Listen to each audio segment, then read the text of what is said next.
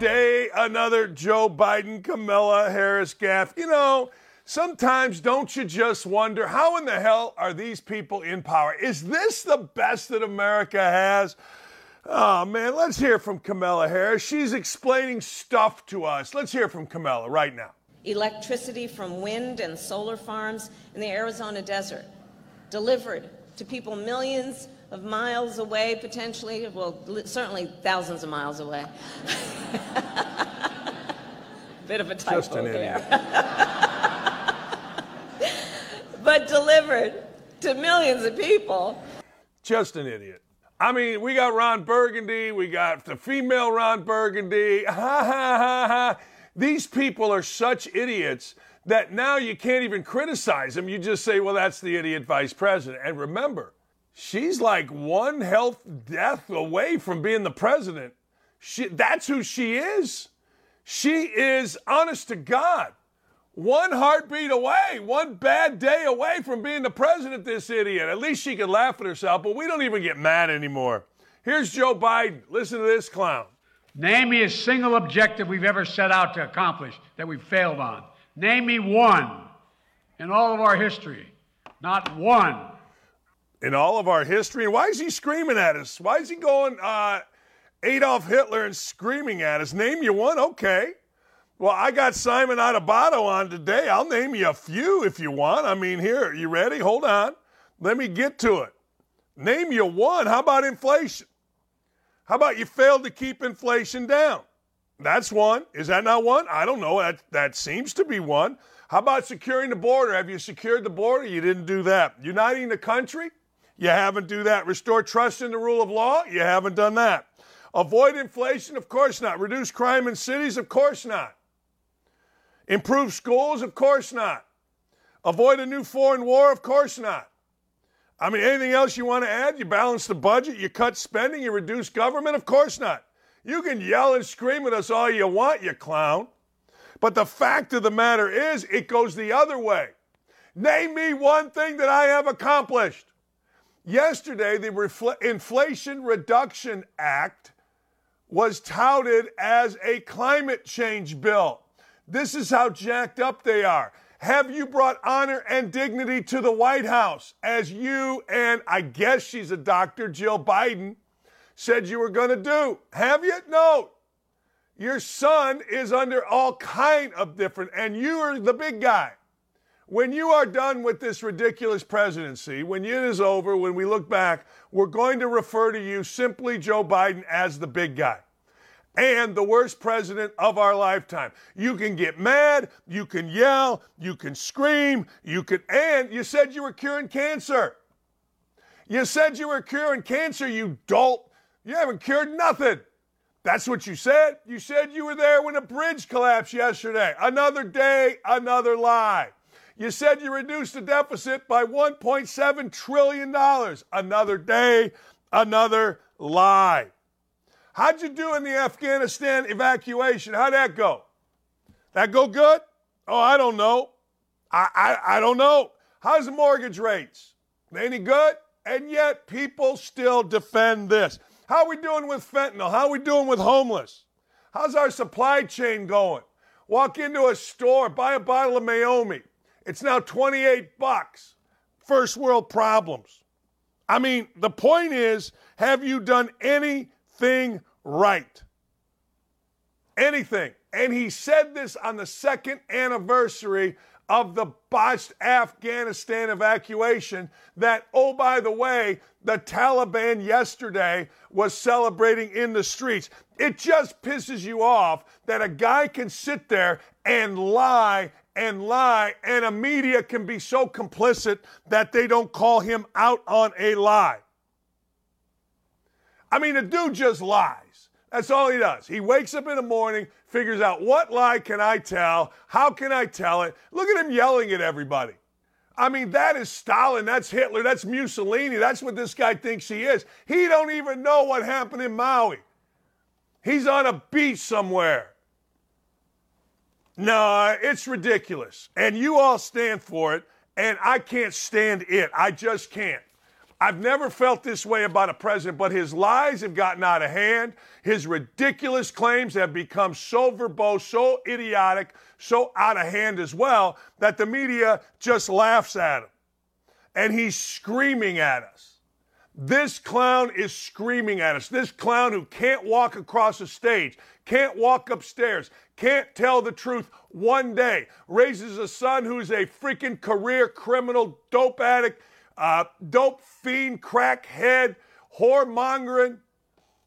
And that's what we get, yelling at us. Screw you. Speaking of yelling, training camps are getting a little heated. I'm getting heated. Hell yeah, we're all getting heated. We got a little bit of a Ravens fight video. Let's see a little bit. This jackass here, look at him.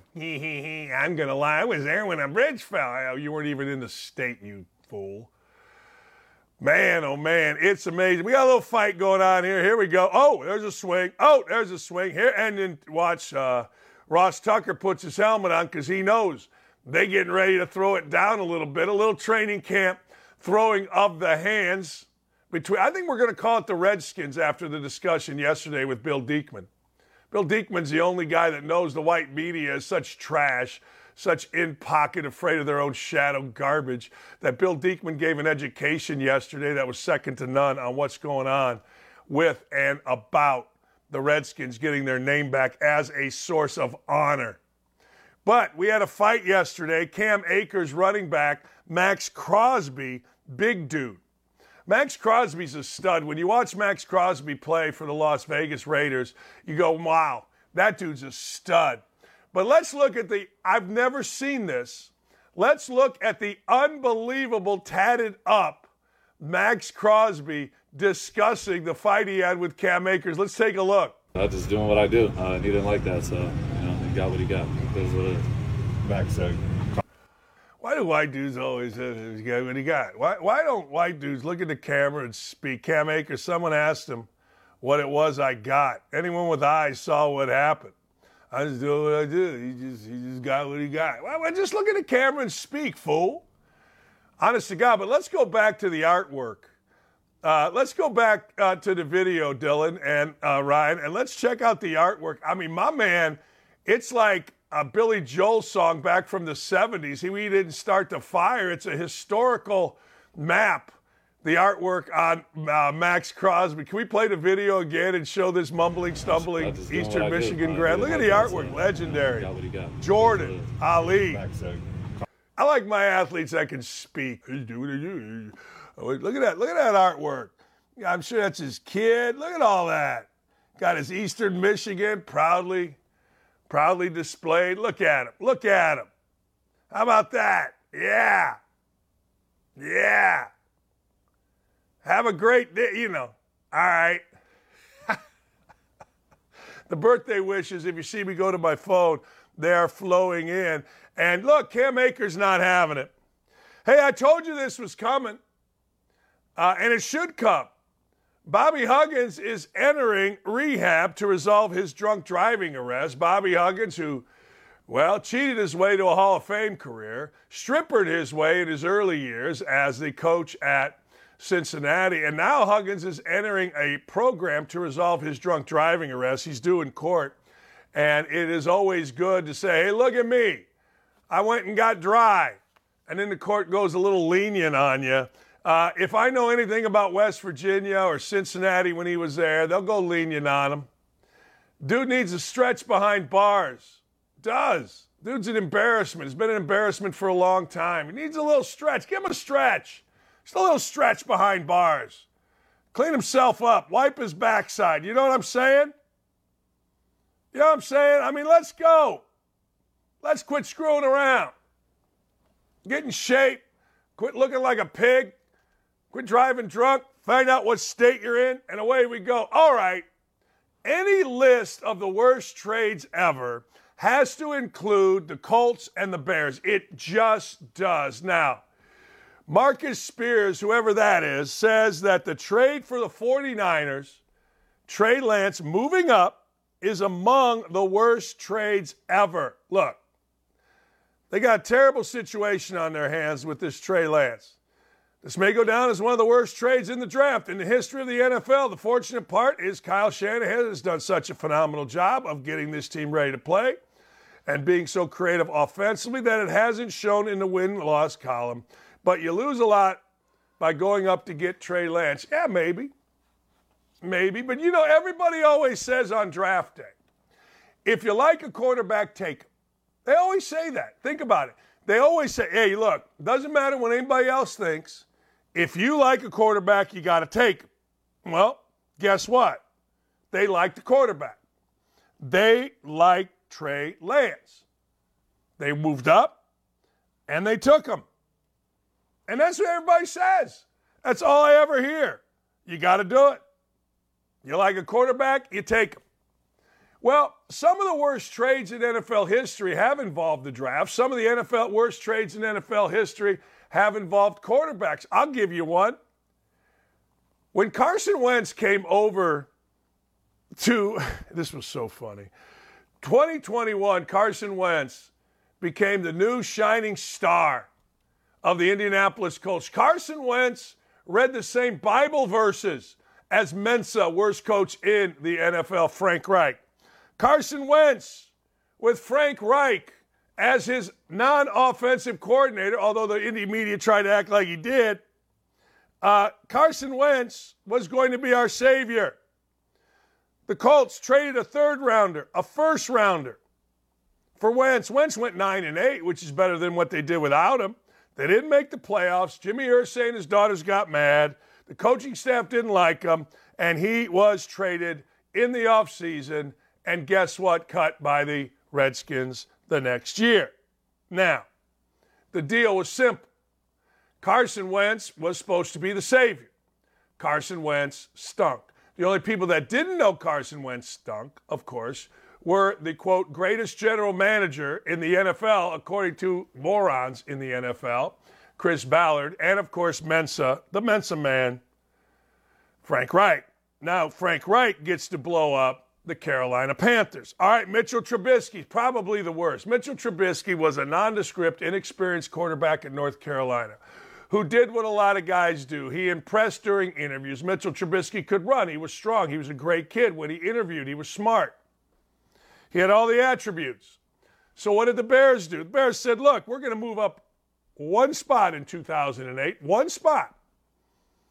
They dealt a first, a third, a fourth-round pick, as well as a third round the next year to move up one spot in the 17 draft for the rights to draft Trubisky. That's bad enough. I mean, look, a first round, a third round, a fourth round in 2017. Then a conditional third round in 2018 to move up one spot to get Trubisky. That's bad. But what made it worse was that Patrick Mahomes was taken after him. Now, you can argue that you want nothing to do with Deshaun Watson, but I'm not sure anybody knew of his proclivity for the rub and tug just yet. So you could argue at the time, Michael Jordan was the comparison to Deshaun Watson from Dabo Swinney. You don't want to come close to the quarterback. You don't want to take cheap shots. There you go. They were taking cheap shots. But that's all right. Here's the deal. The worst trades in the NFL involve the draft, and they involve a quarterback. So you certainly could put Trey Lance up there. What gets hidden in Trey Lance's world is this. What gets hidden in the world of Trey Lance is that the 49ers are really good. But what gets magnified in Trey Lance is that Brock Purdy was like the last player picked in the draft, and he beat him out, despite all those draft choices. Speaking of Deshaun Watson faced cheap shots. You don't want to come close to the quarterback. You don't want to take cheap shots, things like that. Where there might have been a couple of questionable plays both ways today. That's their guard, Bitonio, on cheap shots during a joint practice with the Eagles. Well, the truth of the matter is the Browns have been whining about the Eagles taking cheap shots all camp. Hey, look, taking cheap shots in camp is the American way. Taking cheap shots in camp is what is done in football. If you're not fighting in football, then I don't know what to tell you. Because everybody should be throwing the hands in football. It's just what should happen. It's hot, It's miserable. It is awful. You're tired. And frankly, you're angry because, well, you're playing football. See, if I played football, I would do something. I don't know what it is, but I would do something to piss me off every day I went out there. Like I told one of my former players, Lenny Mattel, I go, Lenny, I swear to God, you're so good when you're pissed off. I might just hit you with a baseball bat before every game. Just hit you in the ass or hit you in the back. Just something to piss you off. Because when you get pissed off, you're pretty good. Well, in football, I think you got to be pissed off to simply play. It's hand-to-hand combat. So cheap shots are going to happen. Now, I don't recommend them, but I ain't mad at them. It's football. Try going back to 1972 in Rensselaer in the cornfields where they buried mob guys from Chicago. That's where the Chicago Bears practice at St. Joe College. There was no air conditioning. It's only 172 with zero humidity. Guys were throwing hands. It's what I grew up watching. Don't at me. Hey, I guess we got to be like Get Up, and we got to talk about the Yankees. But the Yankees have become fascinating. Aaron Boone and Aaron Judge, the fighting Aarons of the Yankees, fell below 500 for the first time forever. I don't know. And Aaron Boone and Aaron Judge aren't happy. This is Aaron Judge. We're not showing up. That's what it comes down to. We're not showing up when we need to, especially down the stretch right now. We've got every opportunity to keep ourselves in the race, but we are not capitalizing on what we want to do. Well, guess what? When you don't capitalize on what we need to do, you end up being a train wreck because other teams are. See, here's the deal in sports. Now, remember this always. My son's over here. He needs to hear this. If you're not getting better, somebody else is. The other team is. So while the Yankees are headed south, fine, they're headed south. They've lost 5 in a row. They're in last place in their division. Well, I don't know. Other teams are winning games, not many. I mean, when you look at the division, the Yankees are lucky. The Yankees are 2-8 last 10. Best team in the division is 6-4. The Yankees have a 2% chance of making the playoffs. I mean, the other side of it is what happened last night in Wrigley. God, I wish we could show you. God, it was 3-0. In the 8th inning, Nick Madrigal comes up. He's got 1 homer all year. Boom, jack, 3-1. Here comes the 9th. Cubs, White Sox. Here comes Chris Morel. Chris Morel's a new stud on the north side. Chris Morel hits a 3-run walk-off home run. And by the time Chris Morel got to home plate, he didn't have a jersey. And by the time Chris Morel got to the dugout after the celebration, not only did he not have a jersey, he didn't have an undershirt. He didn't have the shirt that you wear, the dry fit. He was bare-chested because the Cubs ripped it all off of him. And it was so freaking good. It was so good, I can't even begin to tell you how good it was. It was that kind of good. Here's what made it better. I had forgotten. Yesterday, I went and played in a golf outing. In the middle, I was talking to a buddy of mine. We're playing golf. I'm like, I think the Cubs are going to beat the Sox tonight. I'd put a $50 bet, or I'd put a bet to win 50. All right? I'd totally forgotten about it. This morning, when I checked my DraftKings account, oh, wait, there's an extra 50 in there. Happy birthday to me. That's right. I love when that happens. I don't like when that happens. I love when that happens. Pedro Martinez going back to the Yankees because that's what we got to do. Let me finish with the Cubs here. The Cubs are 2 games back in the loss column. And Tucker Barnhart, who doesn't play as much as I'd hoped he would, but Tucker Barnhart told me before the year this team's going to surprise because it's got veterans that care. They're 62-58. I mean, hell, they're 2 games back in the loss column, 1 game ahead of the Reds. It's going to be fun down the stretch. Thank you, because you know what? I want appointment TV. But speaking of the Yankees, Pedro Martinez, the Yankees are my daddy. If I say it in Pedro Martinez's voice, am I a racist for doing an imitation? Probably. Here's Pedro Martinez on the Yankees. Just unbelievable. It's hard to watch the Yankees go that way. When I remember watching the Yankees early in the season, and when they were going well, they looked like so confident. It was like watching a bulldog beat up on a chihuahua when they were playing those teams. And now they look like the chihuahuas to any other team, especially a good team like the Atlanta Braves. I don't know who the tennis player was, but I liked it. A bulldog over a chihuahua. And now the Yankees are the chihuahua. I like Pedro Martinez. I do. Now, David Ortiz, I don't like the roids. I'm not into it. But Pedro Martinez, me likey. Hey, when's the last time you heard the Yankees called the chihuahua? Do you even know what a chihuahua is? Back in the day, there were these little you're also called hot dog dogs or something like that. The Yankees are the chihuahua. All right. Okay. I ain't mad at you. Okay. I can deal with it. Couple of things interesting to me, maybe not to you. Edwin Diaz is a closer for the Mets. Edwin Diaz's team stinks. It does. It stinks. The Mets stink. They got rid of all their guys, but I like this. I own a couple, and part owner of a couple racehorses, and I like this. I like that his horse won as a 19-1 dog, as a 19-1 underdog. Edwin Diaz's horse came in, baby. That's right. I'm going to tell you something. There's a lot of fun stuff. There's a lot of fun stuff in sports. There really is. A lot of fun stuff. But there isn't much more fun than when your horse is coming around the turn and he's got a chance to win. When your horse, and it's happened to us a few times. It has. When your horse is coming around, here they come spinning around the turn, Phil George F. used to say, and your horse has a chance to win and you're screaming. Yeah, horse won. Listen to this. The horse's name was Close the Game Sugar. Horse won $150,000 Mahoney Stakes as a 19-1 underdog Saturday.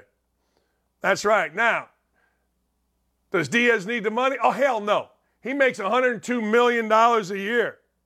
But you know what? He's boys with the jockeys, so they're fun, they're friends, and they won it at Saratoga, which is having the greatest meet maybe ever. Saratoga is a place to be. I don't understand why I'm not there. I should be there.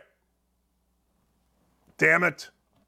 Hey, Big Ten fans, I ain't mad at you, but you're going to be mad at everybody when this starts happening. Remember, ESPN does no longer has Big Ten football. ESPN no longer has Big Ten basketball. NBC is getting ready to hire Robbie Hummel and Stephen Bardo as their basketball analysts, which makes NBC basically the Big Ten network. But even more importantly, the Big Ten football is going to be on Peacock. Peacock, for those of you that don't know, is a streaming service. Peacock, you got to go get. It is the streaming service of NBC, and that's where you're going to get a lot of NBC Big Ten games. Now, Sicko's committee, I disagree with this tweet. Nobody wants to see Iowa against Northwestern except for Iowa and Northwestern fans that go to Wrigley Field. I mean, if that's the game to put on Fox, then the weekend slate that particular weekend stinks. There aren't 5 people other than the athletes at Iowa that are betting on or against their own team that want to see this game. Like, if that game is on, I will describe it as this, which I always describe the noon Big Ten game.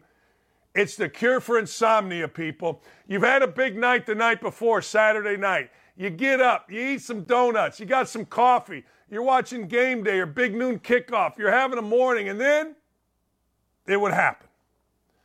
The Big Ten noon Iowa Northwestern football game would come on with some woman announcer and some third-team All-Big Ten announcer, and about 3 minutes in, you would fall asleep. We are live with Pam Ward and Jake Butt coming at you from Memorial Stadium, Illinois, where the Fighting Illini take on the Rutgers Scarlet Knights.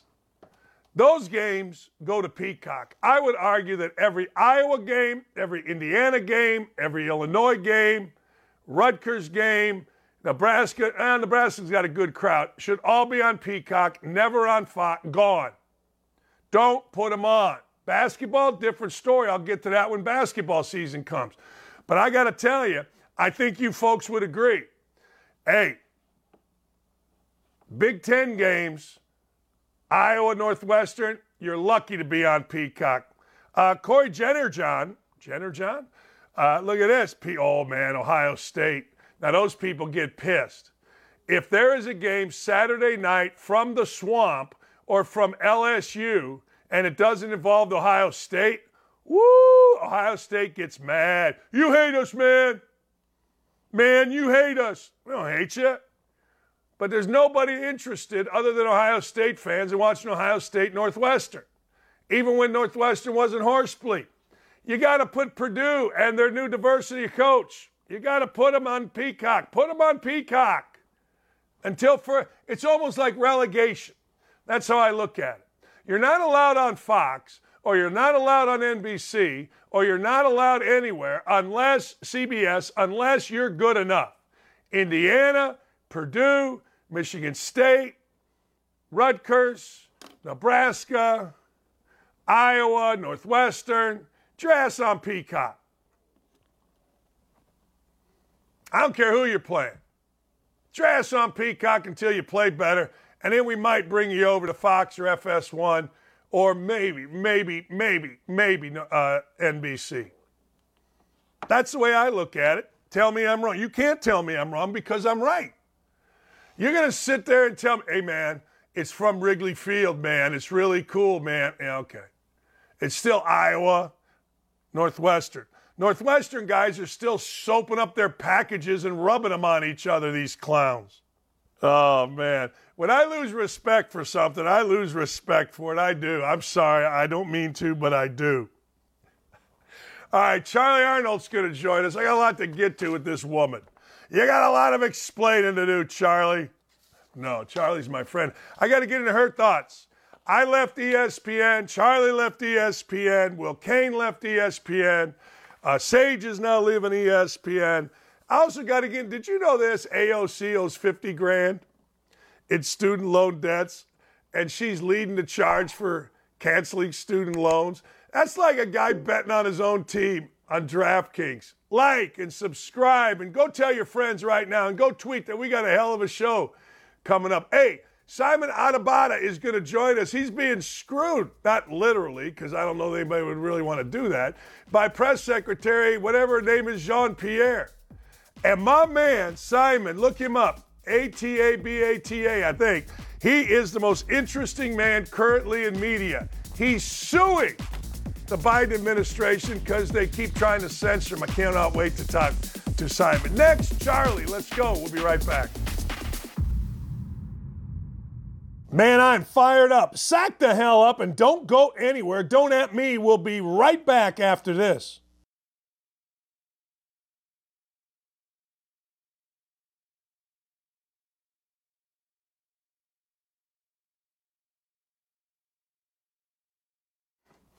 It's not often that I serenade women that aren't my wife, but, I started singing the Charly Says Good and Plenty song, so, there you go.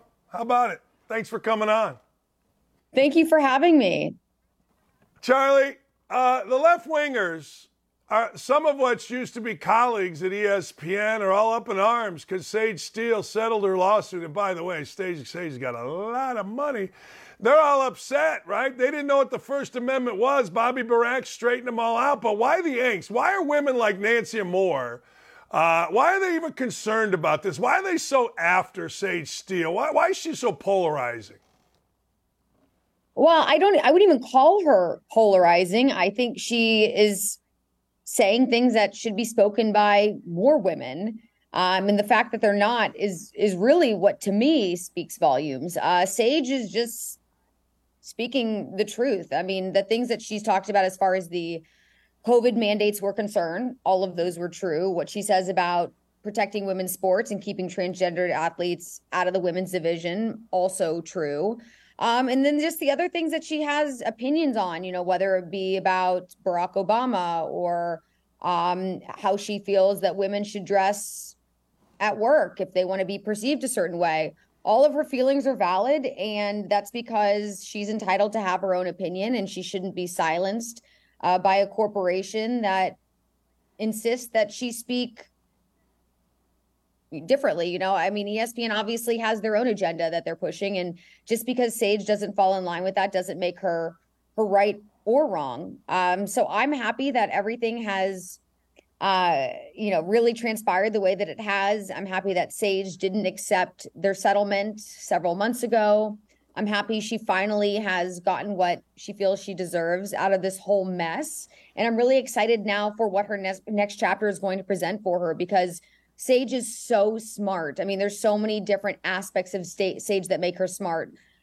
She's been working in sports for so long, so she has knowledge that so few people in this industry do, not to mention being a woman at the time when women weren't even being given the fair and equal opportunities that they are now. Sage had to work her way up in a time when she was really battling so many of the, obstacles, that women don't face anymore. A lot of times women are just handed positions in this day and age because there is the whole equal employment idea, right? A lot of times, there's a guy that probably is a better candidate for the job, but they're going to give it to the woman, or even, taking it a step further, giving it to the woman who's part of a minority class because it just makes the company look good, right? They're trying to check boxes here.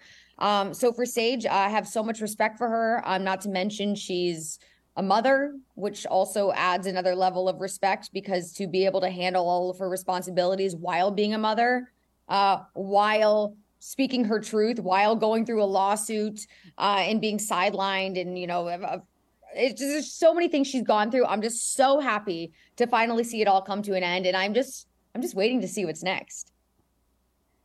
Yeah, it's amazing because she hasn't been on ESPN. It was always weird, and when I would text her, we would talk about how weird it is to be suing your boss yet you're on the station. We knew this was going to be the inevitability, but damn, ESPN didn't even try to hide the fact that they were being jackasses to her. They didn't even hide it between Elle Duncan and her nonsense, and Nicole Briscoe and her stupidity. They didn't even hide it. It's shocking to me how open they were about, well, we're going to screw with Sage Steele. Yeah, and it was interesting because I actually didn't even know some of those additional details that you just mentioned until I was reading more of the stories this week after Sage announced she was leaving the company. I didn't realize that she was removed from, what was considered some type of minority spotlight that they were having some time ago because her, quote, blackness was in question.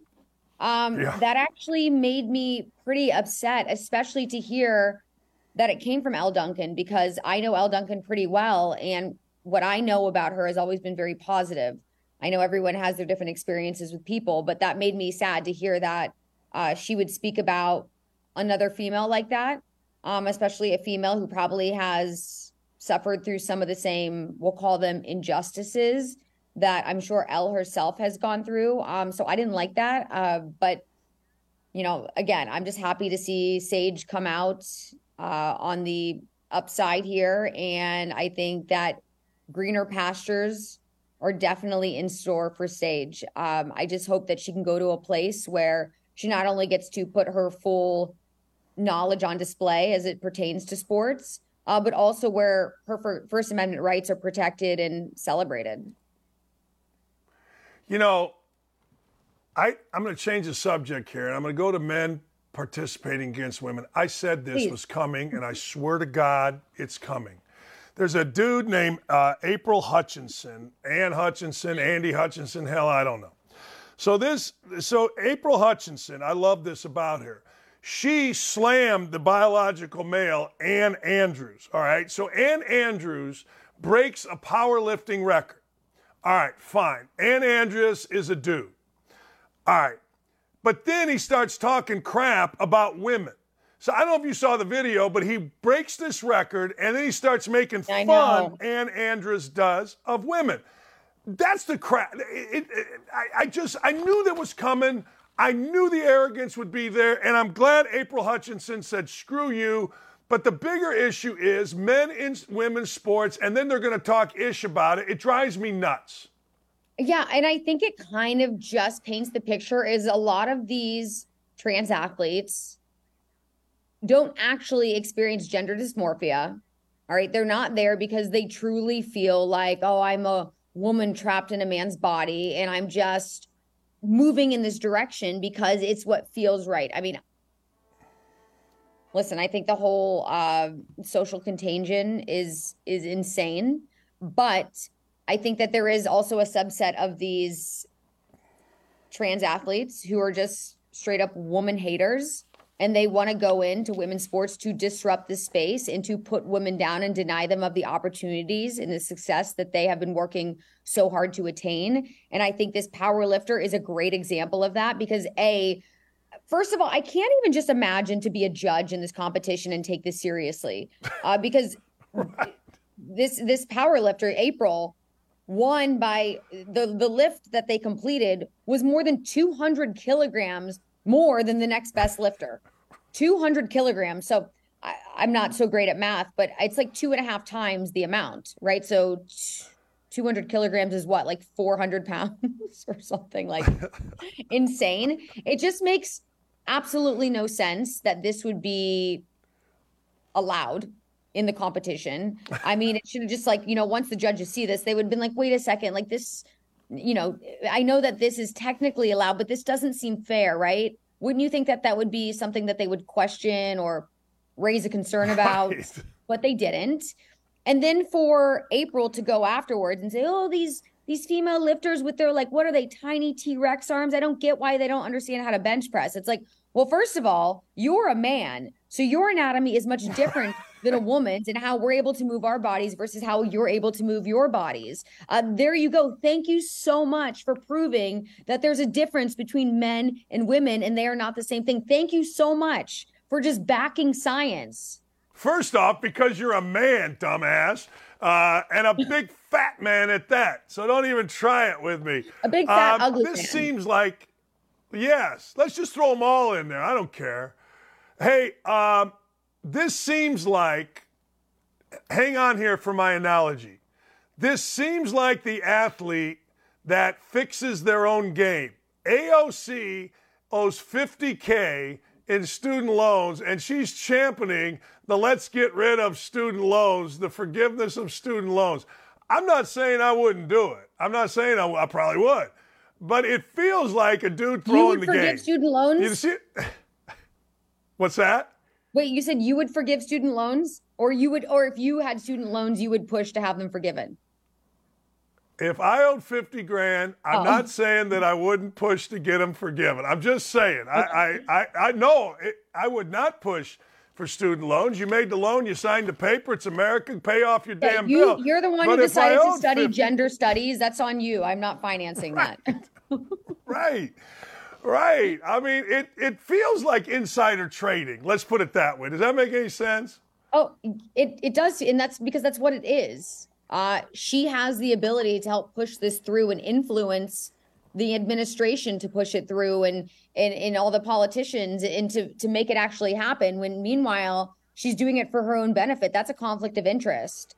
But it's not surprising. I mean, AOC is the champion of conflict of interest. I mean, look at how she, talks about climate agenda change and how we need to push all of these silly little measures, like making everyone swap out every single appliance in their home and spend all of this additional money and put all of these businesses who have already gone through so much during COVID times and make them spend the extra money so that they lower their carbon emission footprint, which really equals nothing when you consider that someone like John Kerry is taking a private jet for an hour, to get where he needs to go. And that's putting out more carbon emission than someone does over the span of, who knows, their entire year if they were to use all of their electronics and appliances 24/7.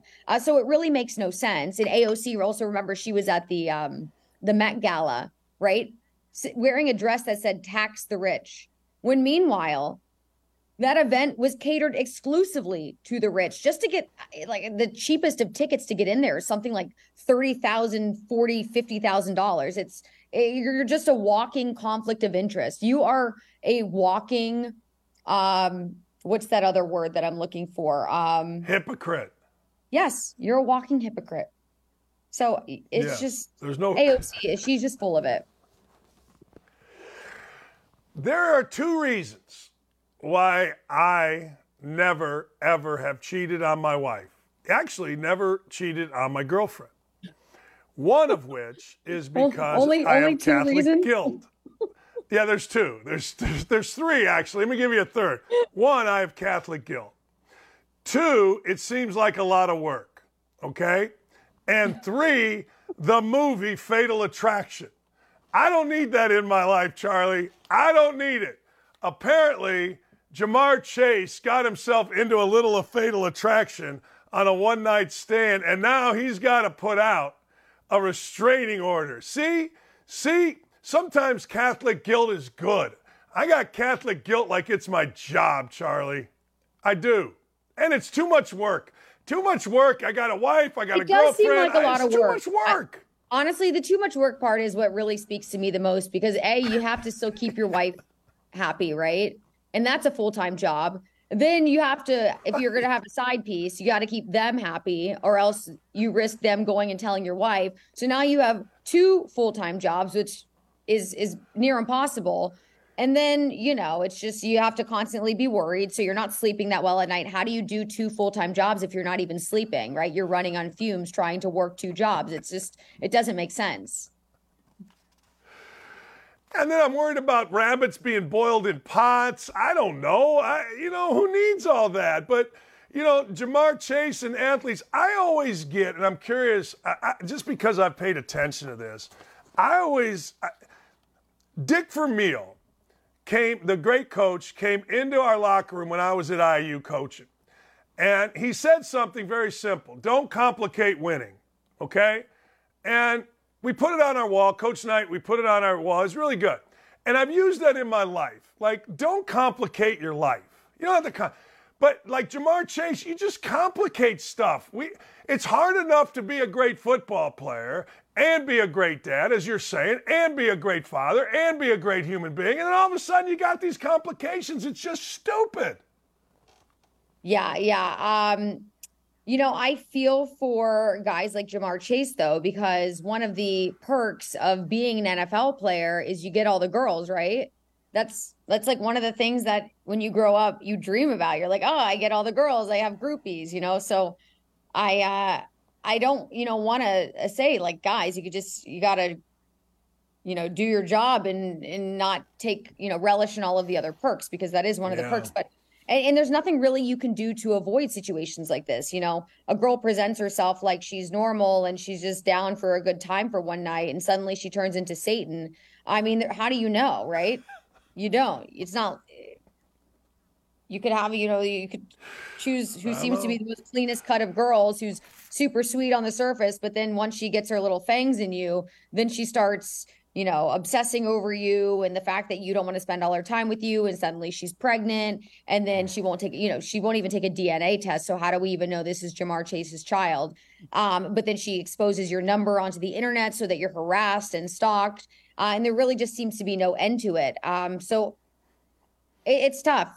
There's really no way of navigating this. And I wouldn't say that this is a warning to all men, don't, get involved with women but on the other hand, I guess maybe some extra digging ahead of time, if there's time for that, ahead of these, random rendezvous that I'm sure take place like immediately after games, or, I don't even know where or when, but, yeah, the life of a professional athlete seems very interesting. Yeah, I wanted to be a basketball player so that Gretchen Wellman and Roxanne Renner would dance with me at the sock hop. I did. I did. I kept nice practicing. Catholic boy Dan Dockich going to the sock hop. See, this is what we like. Yeah, I was hoping Roxanne Renner would pay attention to me. You know, if I scored 20 points, maybe she'd like me. You know what I mean? That's the only chance I had with this face. You know, it was it. That's all I had. Amazing. Oh man, you're right though. You're right. Instead of that last shot, go to Google. Instead of that last tequila shot with the girl or with the guy, because guys are pigs. You know, we know this. Guys are simple and guys are pigs, and they could be pains in the ass just like a woman can. But hey, go to Google instead of ordering the last tequila. There you go. Yeah. Save you some problems. That's a good option.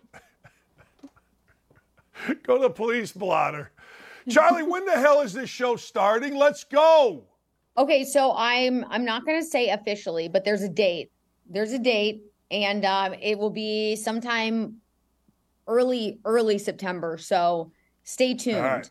All right. I don't know if I'm at liberty to say the exact date yet because it hasn't been released, but it's coming up soon.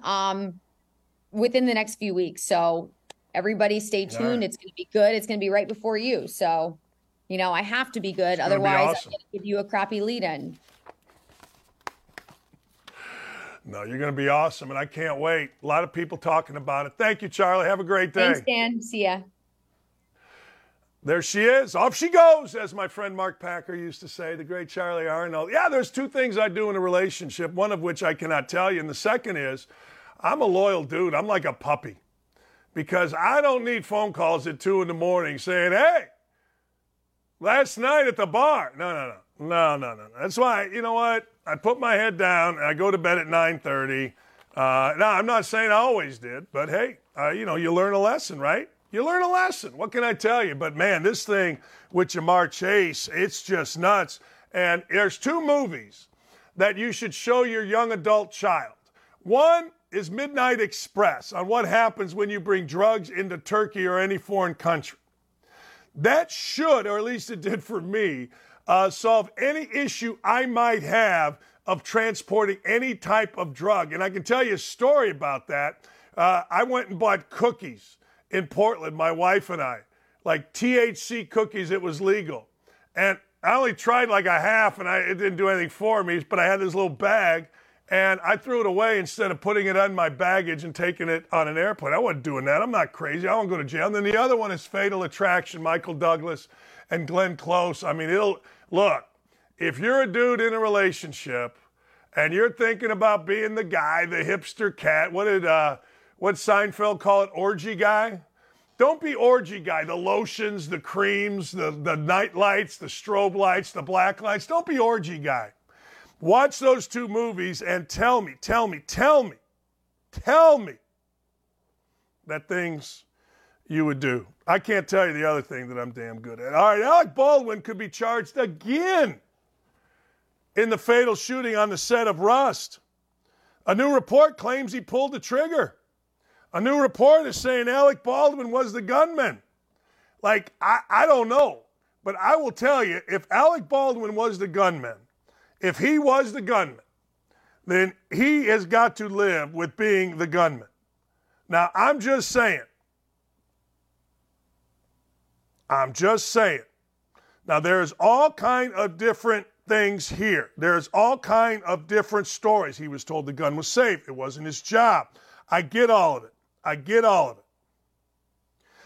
But the headline reads this: charges against Alec Baldwin could be refiled as forensic report shows trigger on the gun used in Rust shooting had to be pulled. Meaning it didn't just boom and it went. It had to be pulled. I don't know. It showed that the gun did not malfunction. The fired evidence cartridge is of consequence of a normal hammer fall from a fully cocked position of the hammer. Yeah, I don't know what that means. The fired evidence. Yeah, I don't know. Baldwin has always maintained he pulled back the gun's hammer as far as he could without cocking the gun and released the hammer. He did not pull the trigger. They're saying now maybe he did. I liked Alec Baldwin in 30 Rock. In fact, Alec Baldwin's character in 30 Rock, I loved. Same thing with Kevin Spacey. I mean, Kevin Spacey got acquitted on all his charges. I loved him in House of Cards, and you did too. Who didn't love him in House of Cards? You had to love him in House of Cards. Bring his ass back for House of Cards. And bring him back for 30 Rock. What do I care? But if he pulled the trigger, You're going to have to face some kind of consequence for that bad boy. I mean, you know what I mean? You're going to have to.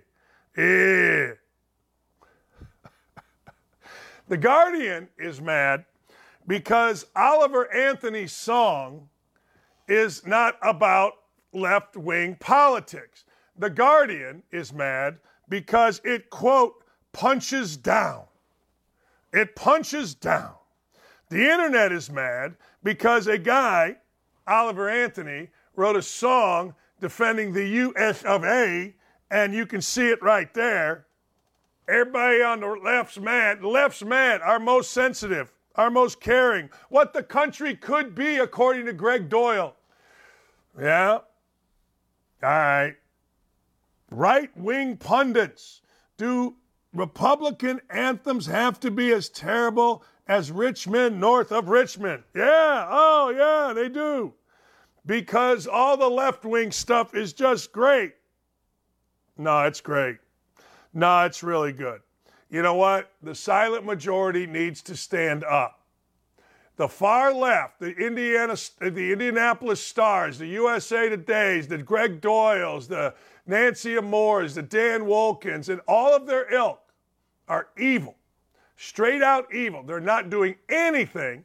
The media isn't. Not those sports idiots, but their companies not even paying attention to the murders at the border, the violence at the border, the violence that's coming to your city from what's going on at the border. And they're all upset. They're all up in arms. They're all twisted because a guy, Oliver Anthony, wrote Richmond, north of Richmond. Oh, my God. The horror. The horror. Keep writing. Keep writing them. We'll keep following them and keep boycotting Anheuser-Busch and keep boycotting Target. I am. I don't care what you do. I know what I'm doing.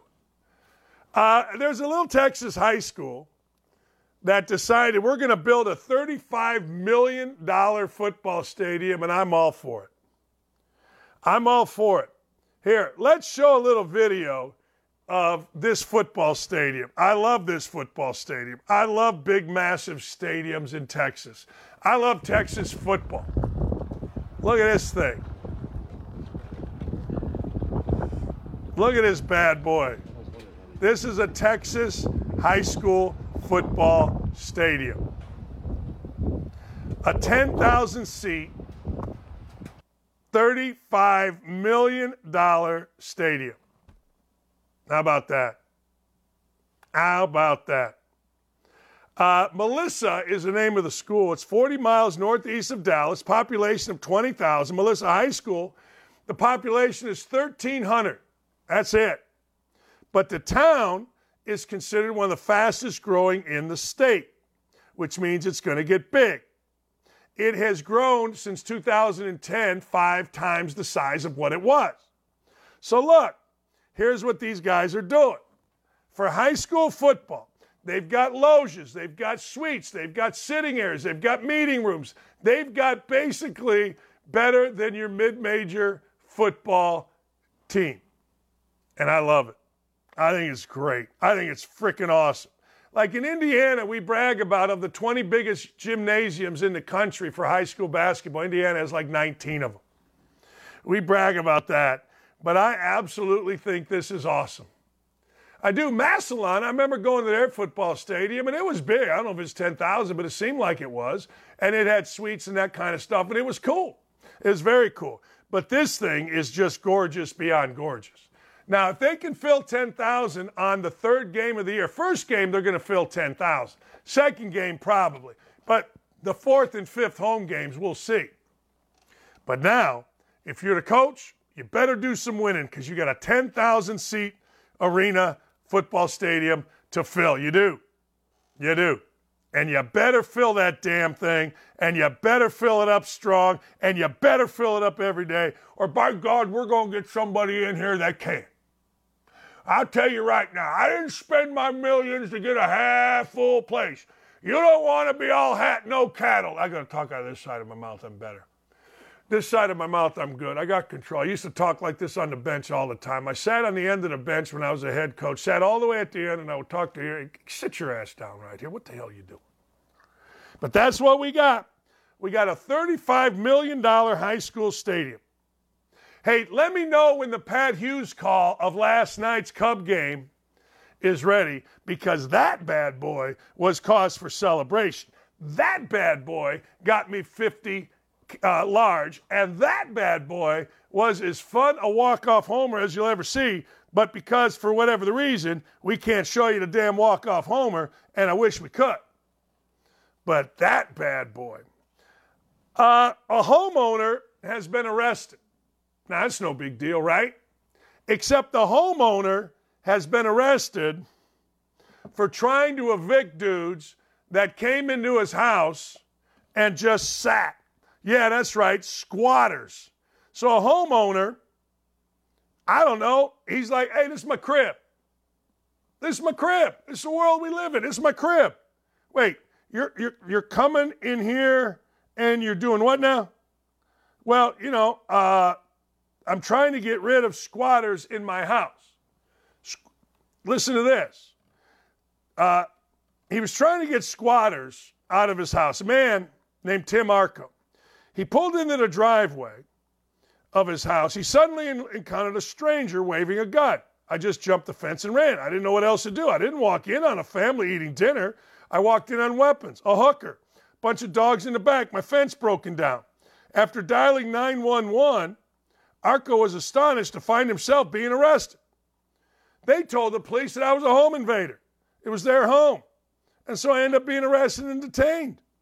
Since then, he's been trying to get these clowns to get out of his house. 6 months later, they're still living in his house. People have died, 2 of them, from overdoses during the time they've lived in his house. It's insanity. It's the world we live in. It ain't even your house no more. Jesus. World is nuts. Tell you what, though. Tell you what, there's a beacon of light. There is a beacon of hope. There is a beacon of light. And that light, ladies and gentlemen, joins us now. His name is Simon Ateba. Be right back. That's it. I got to take a break. We'll be right back with more on Don't At Me across the Outkick Network. Simon Ateba has made the news all around. He has been fantastic. He's a great follow on Twitter. Chief White House correspondent at Today's News Africa in Washington. SimonAteba is the follow at Simon Ateba. Hey, Simon, today or yesterday, President Biden started yelling at us. He was screaming at us. Name me one thing that we didn't deliver on. Name me one thing we failed at. Well, you named about 10 of them, and it was awesome. Thank you for joining us. Let's discuss all the things that Biden has failed at. My pleasure. Biden's failed at a lot of things. Let's go through them. Yeah, you can read them, the border and, different other things, including curing cancer. The better question is, what has Biden succeeded at?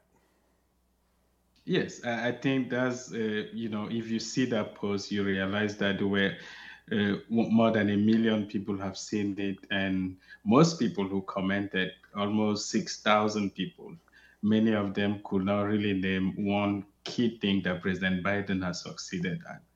But they were quick to name many of the things that he has failed at, including, securing the border, curing cancer, and different other things.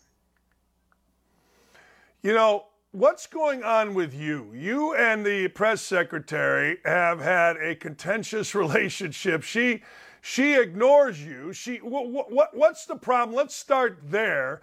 What precipitated the problem where she decided it's okay to ignore you? No, so it actually started with the first press secretary for President Biden, Jen Psaki. They used to introduce me as being their friend. When I go to their office, they will say, "Our friend Simon has come." Then in November 2021, President Biden banned 8 African nations because of the Omicron variant identified in South Africa. And 6 of those nations had 0 cases of the Omicron variant. And this was at the time when the variant was in the UK, in Europe, in Asia, and those people were not banned. And so I called them out and I said that the uh, data that she was listing, she was reading in the White House were false, and I became the enemy. And so when KJP came to office after Jen Psaki left, the trend continued. And I think it's just for me asking the tough questions, doing my job, asking relevant questions. She's now called on me in 10 months, including when President Biden received 50 African leaders in Washington, D.C. last December for the second U.S. African Leaders Summit. She's now called on me, even when the First Lady, has been going to Africa. She's gone twice, at least twice. Or even when the Vice President goes to Africa. I think for everyone watching this show, it's about not belonging to the club, not playing by their own rules, and just doing your job. The public has a right to know, and I, as a journalist, has a duty to tell. And when I go to the White House, it's just for me to do my job, ask the question that the American people really care about. And that's why I'm in trouble. They took your press credential away and you sued them. What's the latest on that? Yes, they didn't take it away. They deactivated it along with 441 other journalists. For people watching now, this is what they need to understand. This is what the White House did. The White House told every single person who had a hard pass, who is covering the White House, we are giving you 3 months. Within 3 months, you need to go to the Supreme Court or to Congress to get credentialed there. If they refuse to credential you there, you won't be able to renew your hard pass in the White House, and which is highly unconstitutional. It's almost like the Supreme Court asking the executive to credential a journalist before they can credential them. And they did that because they knew that the Supreme Court Press Gallery doesn't actually credential anyone. They have only 25 journalists who cover them full time, and they don't grant hard passes to people who cover the White House. And they also didn't consult with the Congress because Congress takes a long time. The Congress Press Galleries take a long time before they can credential people, especially when you're applying for the first time. As a result of that, I was unable to renew my hard pass on July 31st because, I'm still waiting on the Senate Press Gallery. But the problem is it constitutional? Why do I need to cover the Supreme Court to cover the White House? Why do I need to cover the Senate or even the House of Representatives before I could cover the White House? So we felt that violated the First Amendment, and we went to court, and we're expecting to win. One of the things, if the White House cares so much about diversity, inclusion, all this kind of stuff, what you just told me, it sounds like a scam. It sounds like a way to eliminate you, but wash their hands of it. Put it on somebody else that you can't get credentials. I mean, yes. Right? That's what it seems like to me.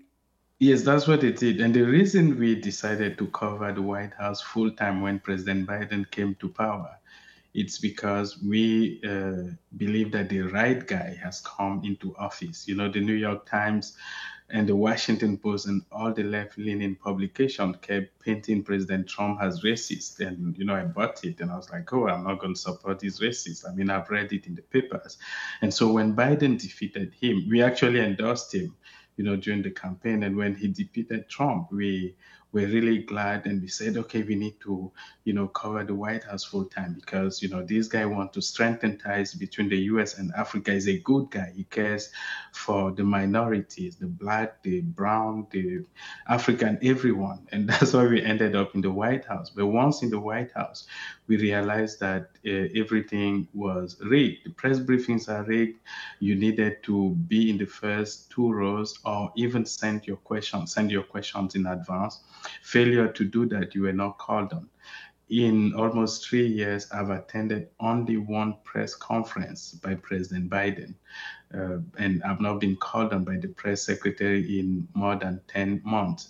Eventually, to get rid of me, what they did was to asked us to go to the Supreme Court to get credentialed before I can renew my hard pass. So it can appear as if they are trying to do the right thing, but actually they're trying to get rid of me. If you read the Washington Post and Bloomberg, all of them are saying that they are now saying that I'm right to fight my case, but those are the people who wrote hit pieces of me. The Politico is the worst. They lied to their audience that they contacted me. They wrote nonsense. They even claimed that I opted not to renew my hard pass. The guy sits right in front of me in the White House. He hates me because he's trying to make a name for himself, but he's unable. When he tweets, only 2 people see it. He has less than 100,000 people who follow him. I have 500,000 people who follow me. When I tweet, he reaches millions of people, and he feels like he's being belittled, and then he goes to the Politico, and then he writes all kinds of nonsense about me to defend me. I'm going to sue them. I will sue the Washington Post when I'm done with the White House. Sue the Washington Post, sue the Daily Beast, and also sue Politico, as well as the Daily Mail that defamed me yesterday. Yeah, I mean, it just makes sense to defend you. Look, the feeling around is that the press secretary is, I don't know, combative, certainly not very forthcoming. You ever dealt with a press secretary like this where you don't get any answers to any questions? What's going on here? No, so she, some people estimate that she's answered 13% of all the questions that have been asked. She's been asked. So 13%, she's failed to answer 87% of the question, which is failure. If, you have 13 over 100, you failed. And, some of them say that if you fail, you have to repeat the class. So she has to be there until she can succeed. But it's been the White House Communication Office has really failed to do their job and to have someone who could communicate effectively. Just yesterday or 2 days ago, she tweeted as if she was President Biden and claiming that when she ran for president, she promised this. But to the best of my knowledge, Karine Jean-Pierre has not run for president, which is, it shows you how, the level of the failure in the Biden White House to communicate with the American people and the American allies. Well, let me ask you, you're in there and you're not afraid to ask tough questions. You're not afraid to get down to what people really want to know. How frustrating is it when you see all of what's going on, Hunter Biden, a laptop, all this crap, and your colleagues don't ask questions in the mainstream media? How frustrating is that? No, it is. And even some of my colleagues who may want to ask questions, like, folks in the New York Post and the Daily Callers and the Washington Times, all the folks on the right, they don't really get to ask questions. One of the guys who was insisting on Hunter Biden was Stephen Nelson of the New York Post. He's rarely called on because the press secretary doesn't want to talk about cocaine in the White House, Hunter Biden laptop, or the link between the president and his son's business dealings. Those are she will always refer people to the White House counsel or the Hunter Biden legal team, and she doesn't want to address it. But she's quick to address those things when they have to do with someone else, like, RFK. She will blast him when he has to do with him. But so it shows you the level of the double standard and how the White House is not ready to address issues that may paint them in bad light. Yeah, it's amazing. It's hypocrisy. It's two-tiered level of justice. And you know what? The media is complicit in it. Not you, but your colleagues are. Because, look, any reasonable journalist would want to get to the bottom of a couple of things. Who leaked the Supreme Court information a year or so ago? Whose cocaine was it? And what's going on with Hunter Biden, right? Those are questions that I would think every journalist would want to get to the bottom of. Yes, exactly. But if you ask those questions repeatedly, if you ask them, she will sideline you. She won't call on you at the next press briefing. So by trying to sideline me and trying to kick me out of the briefing room, she's sending a message to other journalists: do this, and this what will happen to you. And many of them are afraid. You need to watch the press briefing. Sometimes say, thank you, Karine Jean-Pierre. Thank you so much for calling on me. And so they, because they see what is happening to me and they're afraid. Some of them have to send me text messages, but won't talk to me in the briefing room because they don't want to be associated with me because they may not call on them. There are cameras everywhere in the White House, including the briefing room. So they see who is talking with whom, who is close to who, and the journalists there will distance themselves from me to to maintain that good relationship, to continue to remain in the club. This is another form of censorship by the Biden White House, period. Yes, that's the level of censorship. The First Amendment guarantees the freedom of the press and, the right of the public to know. The public has a right to know, and the journalist has a duty to tell. And so when you go to the White House, your job is not to become friendly with the press secretary or the president or, or anyone in the White House. But what happens to people when they get to Washington, D.C., they realize that if you're not friendly with the people in government, you are going to suffer the consequences. You won't be invited to, you won't be having guests on your show.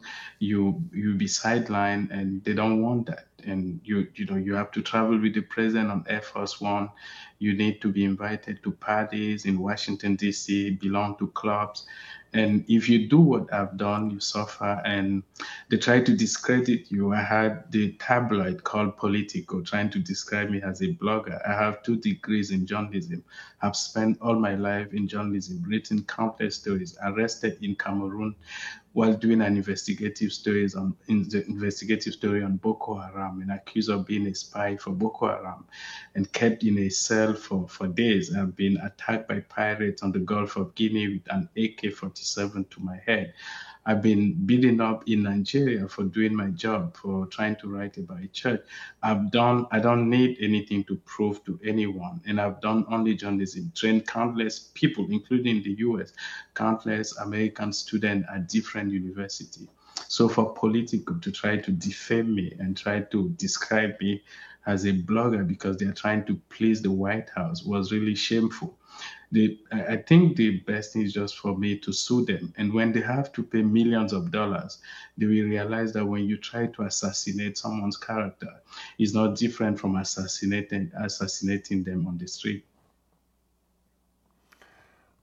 Yeah, and I hope you do, and I hope you get that money. I hope you make somebody have to be held accountable for all this nonsense. Last thing before I let you go, it feels like every day Joe Biden gets up there and lies to us. He talks about his policies. Like yesterday, you did a great job of calling him out. Housing rates, mortgage rates, just reported, are through the roof, highest in 30-some years. There's all kind of things going on. How frustrating is it that a president and the president's operation, press secretary at all, can just simply look into a camera and lie to the American people and do it so effortlessly?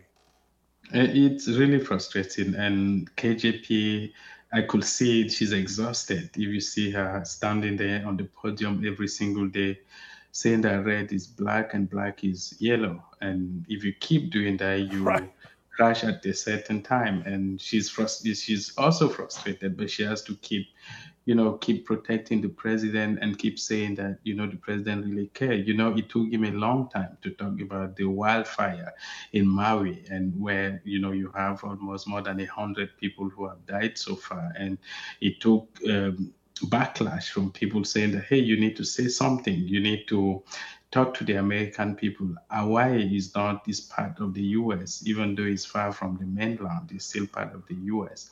And so it's been frustrating watching all those things and seeing them trying to quickly close the investigation on cocaine at the White House and not wanting to discuss any relationship between President Biden and his son's business dealings and several other things. It's been really frustrating watching all that from the White House briefing room. Simon, keep fighting the fight, man. Keep fighting. And thank you. I hope you'll come back because this has been wonderful. Thank you for coming on the show. And keep doing your thing, man. We're supporting you. Thank you for having me. It's my pleasure. Look, it's ridiculous what's going on. And I thank Simon for coming on our show. And I also thank him for speaking out so clearly and so precisely on the corruption, the censorship, the nonsense, the general nonsense that goes on with our so-called journalists. Simon's a journalist. Simon takes journalism seriously. Simon takes his job seriously, and others don't. And he shouldn't be punished for that. He should be praised for that. People that get into the club, people that are trying to appease Jen Psaki or trying to appease KJP or appease the Biden administration that call themselves journalists should be ousted. That's not the job of a journalist. Job of a journalist is to do what Simon is doing, which is ask questions. Ask questions about, that's why he's there. Anybody could be a fan, get a credential, and sit in a room. But it takes a journalist to ask tough questions. It takes a real journalist to have the balls to stand up when everybody around you is compromised. And I applaud Simon, and I hope he'll come back with us. Look, it's like, If by Rudyard Kipling, if you can maintain your head when all around you are losing theirs, then you are a man, my son. And Simon is sitting there, and he is maintaining while all around are losing. Then we've got the damn awards. That's right, and Simon should get a damn award. I'm sorry, YouTube is down. We're having problems. We're being censored a bit, but I'll discuss that with our bosses after the show. So welcome to us here on Twitter and on Facebook and Outkick.com. And you can go to DanDakich.com and check us out as well. The Don't At Me hero of the week is none only our friend Will Cain. You know Will Cain from Fox News. Will Cain has property in West Maui. Will Cain has helped to raise more than $1 million. That's right. Will Cain has helped to raise over $1 million for Maui folks in the horrific Maui wildfire relief. How about that? These wildfires, as Simon just said, have killed over 800 people. We'll see how many more, and they have destroyed one of America's great cities, Lahaina, and we shall see what we shall see comes out of this. There's a lot of conspiracy theories that a lot of times end up becoming true that are out there, and the fact of the matter is Will Cain immediately went to Maui, his people. He went out, he started raising money, he did broadcast, people responded because that's what good people do. People that watch Fox, people that watch this network, Outkick, that's what they do. Get ready to play the video of Joe Biden yelling at us, will you, Dylan, will you, Ryan? Because Joe Biden is the Don't Ask Me Dunce of the Week. That's right, he is the Dunce of the Week. Not only is his White House trying to censor us, and we've seen that in different ways, but now the White House is asking us a question. Let's listen to Joltin' Joe, Sniffin' Joe. Let's listen to Joe Biden discuss and yell at the American people. Let's hear from the yeller, the whisperer, the sniffer, Joe Biden. Name me a single objective we've ever set out to accomplish that we've failed on. Name me one in all of our history. Not one. I want to say one thing to your children. I know some really great ice cream places around here. And Daddy owes you. Okay? So talk to me afterwards. Daddy owes you. Would you ever think of saying that to kids that aren't yours? You're yelling at us, Joltin' Joe. Well, have you secured the border? You said this on the 2-year anniversary of the failed losing of 13 American lives, the failed extradition evacuation in Afghanistan. It was on that anniversary. Your first actual act as a president that you left billions of dollars in equipment behind that the Taliban is currently using. Taliban, by the way, celebrated yesterday in Afghanistan the 2-year anniversary while this dementia-ridden crazy person decided he was going to yell at the American people. Have you secured the border, sir? Have you united the country? I would say you have been, as loyal as Obama, the great divider of the country. Have you restored trust in the rule of law? Seems like we have a 2-tiered legal system. Have you avoided inflation? How about crime in cities, sir? Have you reduced it? How about improving our schools? How about have you avoided our involvement in foreign wars? Wait a second. You've given $113 billion to Ukraine. Oh, by the way, Ukraine is involved in what? A foreign war. Interesting. Okay. The one that I like that you ran on, sir, was this. We're going to bring honor and dignity back to the White House. Yeah? You got twerking on Easter. You got naked transgender folks grabbing their boobs, shaking their naked ass all over the White House. Okay. Have you? Have you brought honor? Have you brought decency back to the White House? We've had cocaine in the White House. Cocaine in a White House area that very few people can go to. That's your White House, sir. You are the dunce of the week. What is more predictable? Nancy Moore, Taylor Terwilliger, and the far left ragging on Sage Steele for leaving ESPN, or labeling Anthony Oliver's hit a right-wing mess? I don't know. They're both pretty predictable. They're both very predictable. I mean, anything that the far left doesn't like. See, we could be a country of love. We could be a country of trust. We could be a country that gets along. But you know what? The left won't allow it. Anything non-left must be destroyed. And then, of course, like Greg Doyle and the Star, they lie about it. Well, it's always the right. No, it's not always the right. We've seen the left get nasty. We've seen the left get really nasty. We've seen left-leaning, far left-leaning reporters like Greg Doyle just rip people that wouldn't get a vaccine that turned out to be dangerous. We've seen left-leaning reporters like Nancy Moore rip conservatives like Sage Steele because they're either jealous professionally, jealous personally, or Nancy Moore's case and Greg Doyle's case just flat out maybe racist. I don't know. What's more predictable? Both.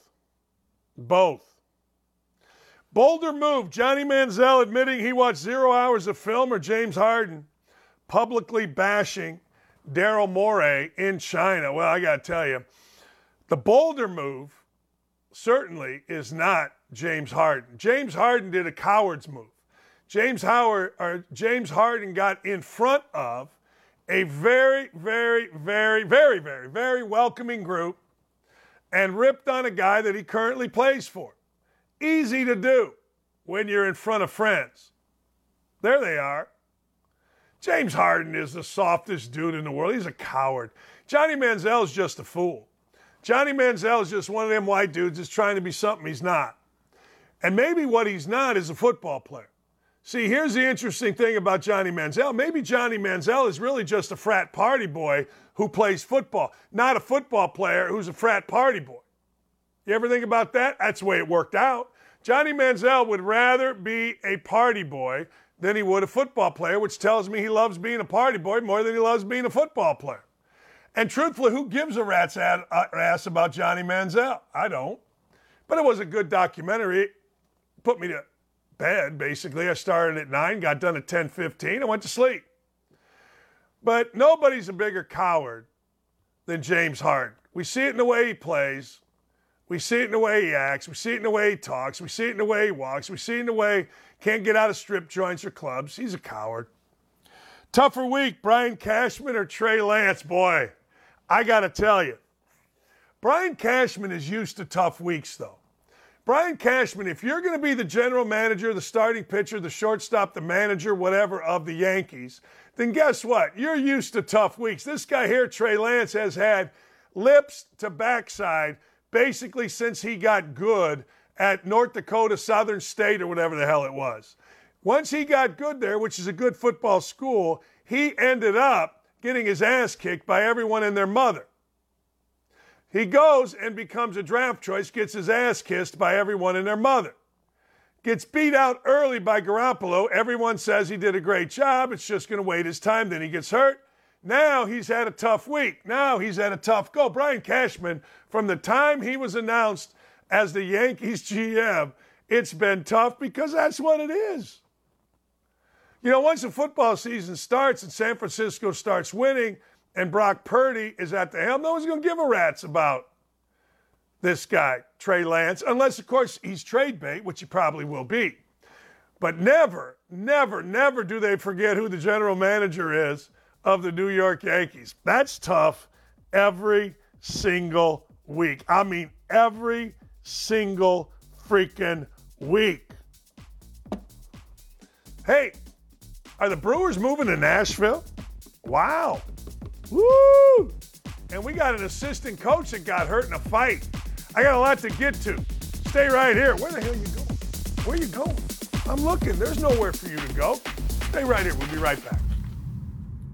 We'll be right back. Got to take a short break here. We are rolling with Don't At Me, and you don't want to miss it. Stay tuned.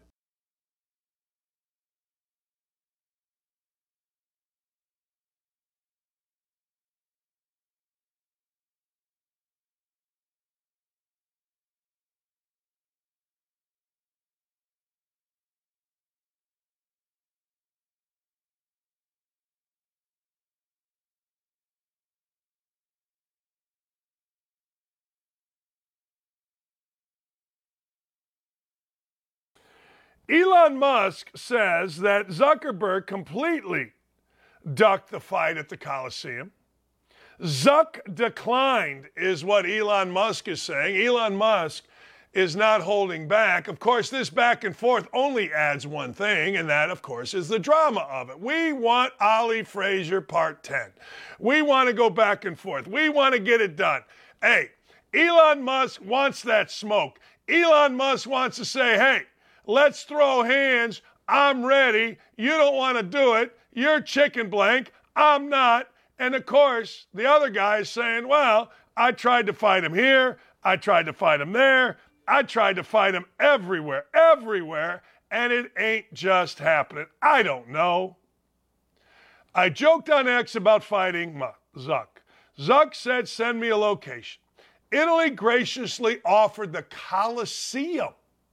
Zuck declined. I suggested his home is a safe place. Tragically, he was traveling. Is there anywhere he will fight? God, I love this. The hype has started. I don't think the fight, I think the fight is going to happen. I think the fight is absolutely going to happen. I think that we're going to see Musk and Zuck in the Coliseum sometime this year. Well, this calendar year, not by the 31st of December. I'm saying let's take the greatest day ever, August 17th, today, my birthday, and let's go a calendar year. I'm going to tell you, this fight will happen in this calendar year. I love it. I want more of it. I think it has to happen now.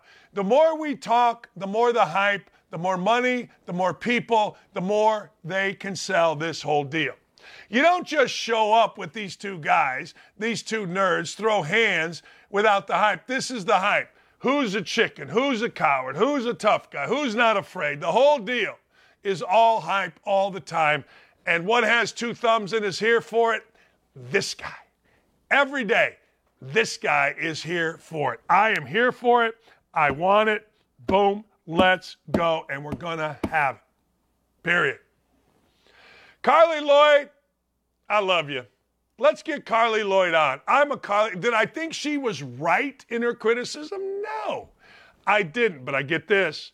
I think maybe I was the only one brave enough to say it how it is. I've always been someone that is blunt, that's honest. That maybe comes across to the media as being selfish, arrogant, all the words that I've heard about me. And it's pretty wild to hear because it's really not true. I just saw this team go in a direction where the values that were built and instilled in this team are not what was displayed at the World Cup. Good for her. I faced the same thing as an analyst at ESPN. Oh, you're arrogant. Oh, no, I'm not. I just tell you the truth. I was brought up to not be afraid of the truth. I was brought up to tell you the truth. I was brought up to say what I see. Tone matters, Dan. Tone matters, Carly. Tone this. Good for Carly Lloyd. Don't back down from any idiots, including me. If you felt that, if you saw that, you say that. That's why you're there. You know, you can always get a Bardo or a Hummel or somebody that's not going to say nothing. Or you can go get a Carly Lloyd. You can go get a Carly Lloyd that's going to spew facts. You're going to get a Carly Lloyd that's unafraid. You can get a Carly Lloyd that's going to tell you how it is. That's why I always thought you were there. I always thought you were at the desk to tell things from the inside, from your own experiences. That's what Carly Lloyd did. She had an experience. She had an experience with the U.S. women's national team that you didn't have, that I didn't have, that none of us had. And guess what? Carly Lloyd spoke on that experience, and she spoke bluntly. Did I think she was right? No, I didn't. I didn't think it was bad. And you know I'm old school, but I didn't think it was bad that the U.S. national team was celebrating making it to the round of 16. But she saw something different based on her experience. Good for her. Salute, Carly Lloyd. Are you kidding me? Hey, there's an open category for transgender swimmers set to debut at the World Cup in Germany. Bingo! A common sense solution. Hey, you want to switch your gender? We got you. You want to be a dude swimming as a chick? We got you. You want to be a chick swimming as a dude? We got you. It's open to all transgender. Have at it, baby. Go get it. Go get it and go get it strong. I don't blame you. An open category is something that frankly just makes sense. You want transgender folks? Give them a locker. You want to be a dude? Right there. It says transgender locker room. Women, men, transgender. That's the way it is. That's the way it should be. That's the way it's going. And man, oh man, if you're watching this streaming, that's a good-looking man doing some pointing, but I may need chin implants to bust the chin out a little bit. I don't want to hear one word about it. I don't want to hear one word from anybody criticizing the Live Tour unless they are ready to criticize the NBA. Now, I'm just saying, if you're not willing to criticize the NBA, I don't want to hear about it from anybody. Because frankly, the Live Tour is funded by the Saudis, a horrible regime. Well, guess what? The NBA, funded by China, a horrible regime. So I don't know what to tell you. The only thing I can tell you is, I don't know,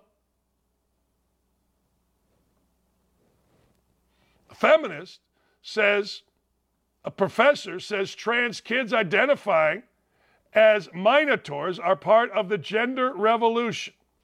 I'm not going to lie, that's the dumbest thing I've ever heard. A gender revolution. That's what you're telling me we got. We got a gender revolution. Back to Live Golf. The Live Golf Tour is trying to add some spice. They're trying to add some competition to the end of the year. Now, I'm not going to lie to you.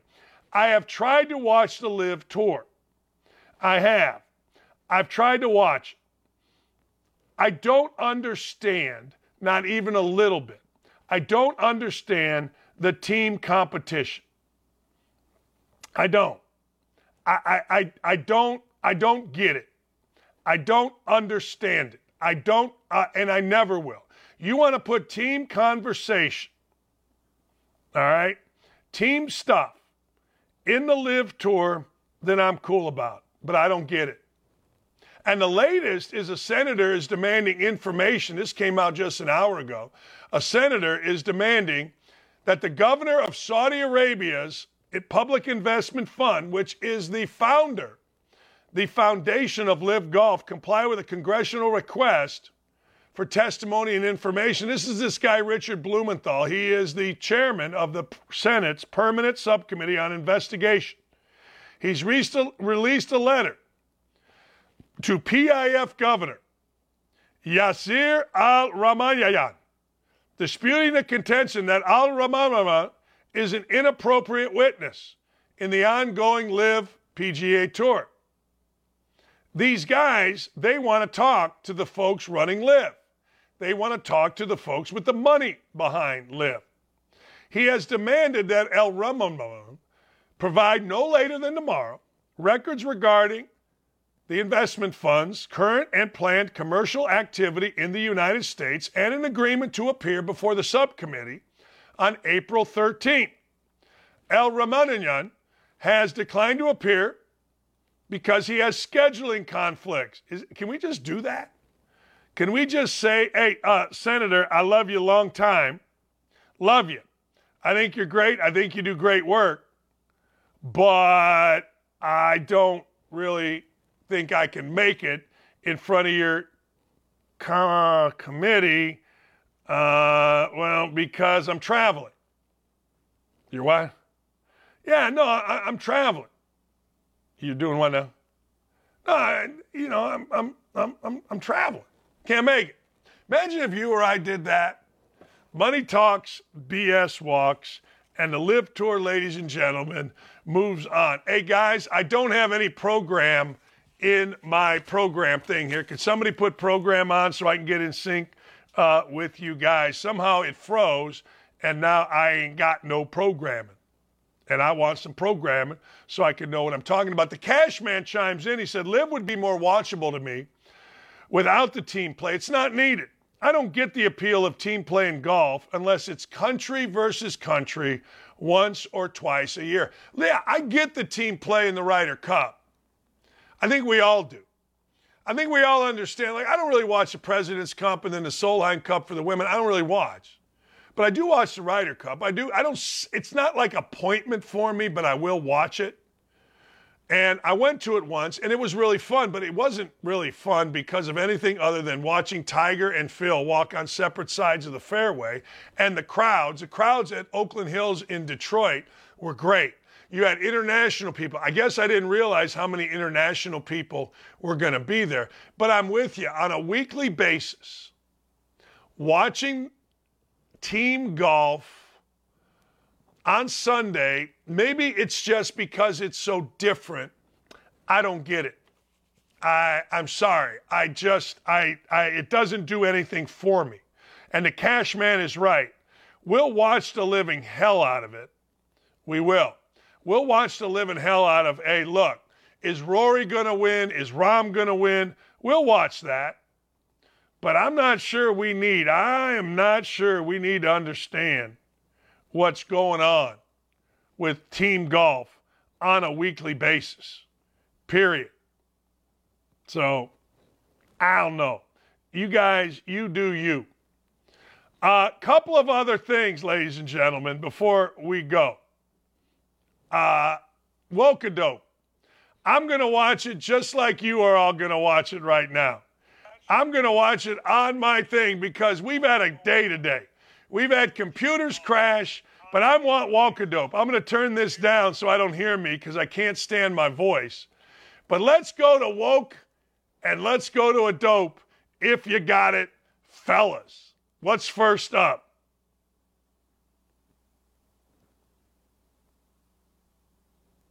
Uh-oh. I know. I'm a bit behind you. I'm trying to catch you. I am. Companies that go woke aren't going broke. They're even more profitable than ever.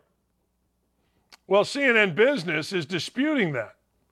Pride Backlash hurt Target sales. They fell for the first time in 6 years.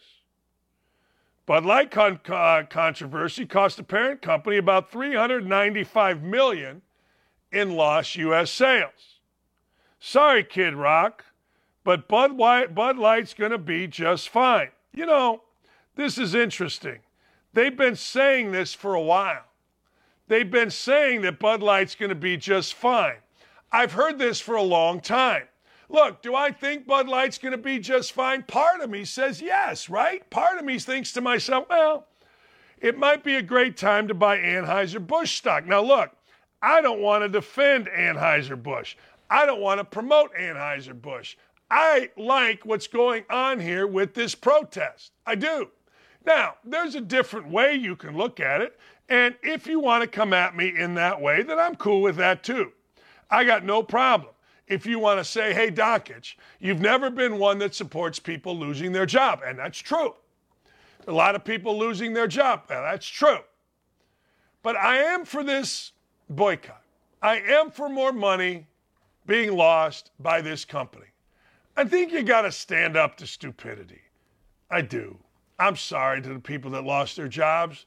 I feel horrible.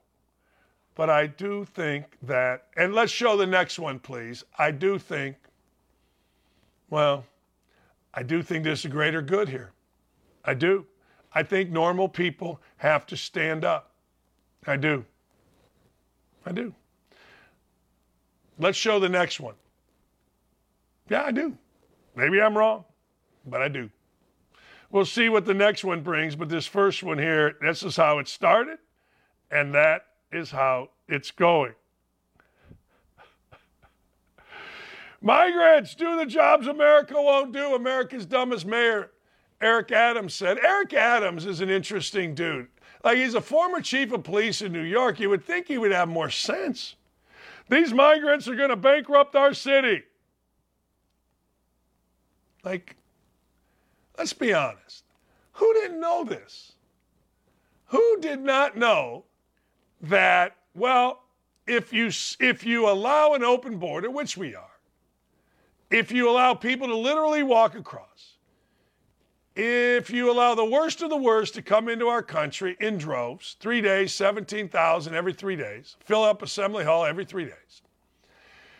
And finally, the governor, Greg Abbott, who we love, and the Ted Cruz and the rest are like, hey, Chicago, New York, your sanctuary cities, man. You spoke openly about, well, migrants do the jobs Americans don't do. You spoke openly about nobody is illegal. You've spoken openly about all of these wonderful things, and we salute you for doing that. We know, of course, that it's all nonsense. We know, of course, that it's all pandering. We know, of course, that it's all garbage. But that's all right. We salute you.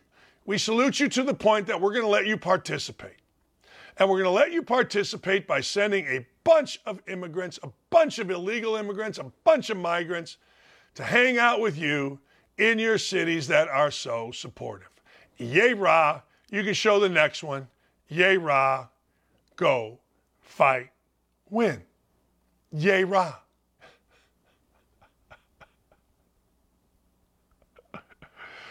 Oh, while we wait for the next one, tomorrow, Friday, is going to be a monster. Eric Adams. Eric Adams is my favorite. Go ahead and show the next one, but Eric Adams is my absolute favorite. He's the best. Biden explained perfectly. Roll back. This is perfect. It was 368, but we're rolling it back to 468. That's right, ladies and gentlemen. It's a rollback sale. This perfectly explains what Joe Biden and his teams do. Inflation up, gas price up, grocery bill up, energy costs up. Look at the camera. Biden economics are working. Wait. Time out. Give me a 30. Now give me a full. Give me a full timeout here. Everything's up, but it's a rollback sale. Everything's up, but our economic policies are working. Don't worry about what I'm telling you. I always use the analogy of the man that got caught in bed by his wife with another woman. He looks at the other woman. He looks at his wife, and he says, nothing's going on here. Are you going to believe what your eyes see? Or are you going to believe what I'm telling you? That's the Biden economics in a nutshell. Bidenomics, I guess is what it's called. That's it in a nutshell. Are you going to believe what your grocery bill, your electric bill, your gas bill, your heating bill, your mortgage rates tell you? Or are you going to believe what an angry, senile, dementia-ridden old man says? Which is inflation is down, jobs are up, energy bills are better, even though you're paying an over $2,500 extra in energy costs this year. But hey, which are you going to believe? Well, I know for one what I'm going to believe, and it is not going to be Jersey Joe, Joltin' Joe Biden. Last thing before we go, ladies and gentlemen, keep your eye on the Cubs now. That's right. Keep your eye on the Cubs.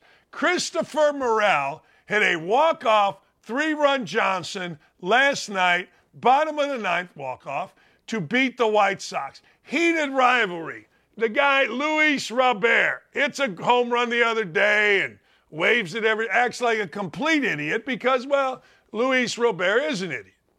He's a White Sox slugger, but he's got cute earrings and he's got cute necklaces and he seems to, whatever. Anyway, but last night, that home run is one of those things that changes the season. Sure, it keeps you a game closer. Sure, it keeps you beat a bad team. I get all of it. But when you do it in that fashion and you do it with the celebration that I saw, the camaraderie that I saw, those things can spur you. And by the way, Milwaukee is talking about relocating. Milwaukee is ahead of the Cubs, and they're talking about, hey, give me a new park or we're leaving. Players hear that crap. Players hear that. They don't like hearing that in the middle of a pennant race. Everybody in the building has to be moving in the same direction. Brad Stevens on why Butler went to 2 NCAA championship games. That doesn't seem in Milwaukee to be moving in the same direction. The Cubs, on the other hand, with that home run last night, seem to be moving in the same direction. Which means I got appointment TV from now until the end of the season. And that's all I've ever wanted. My birthday, August 17th, today, used to be a sad day. I hated going to school. Hated it. And my birthday basically meant summer was over. My sister's was in March, late May, which meant summer was starting. My brother's was in July 12th, which meant we're in the middle. And mine was August 17th, which meant we only had a week or two left. Sadness prevailed. But now I'm happy. I don't have to go to school anymore. I don't have to have Sister Anastasia yelling at me. I don't have to have her poking at me, hitting me on the hand with rulers. I got the Cubs in a pennant race. That's good news as we move into football season. Have a wonderful afternoon. What a great show we had. We'll get the YouTube thing straightened out. We're just being precautious. We're taking precautions. We got a little too excited maybe. We're taking precautions. We'll be back at it tomorrow. Thank you, everybody. Thank you, Dylan. Thank you, Nick. Thank you, Ryan. Thank you, Aaron. Thank you, Gary. Thank you, Katie. Thank you, Haley. We'll see you tomorrow.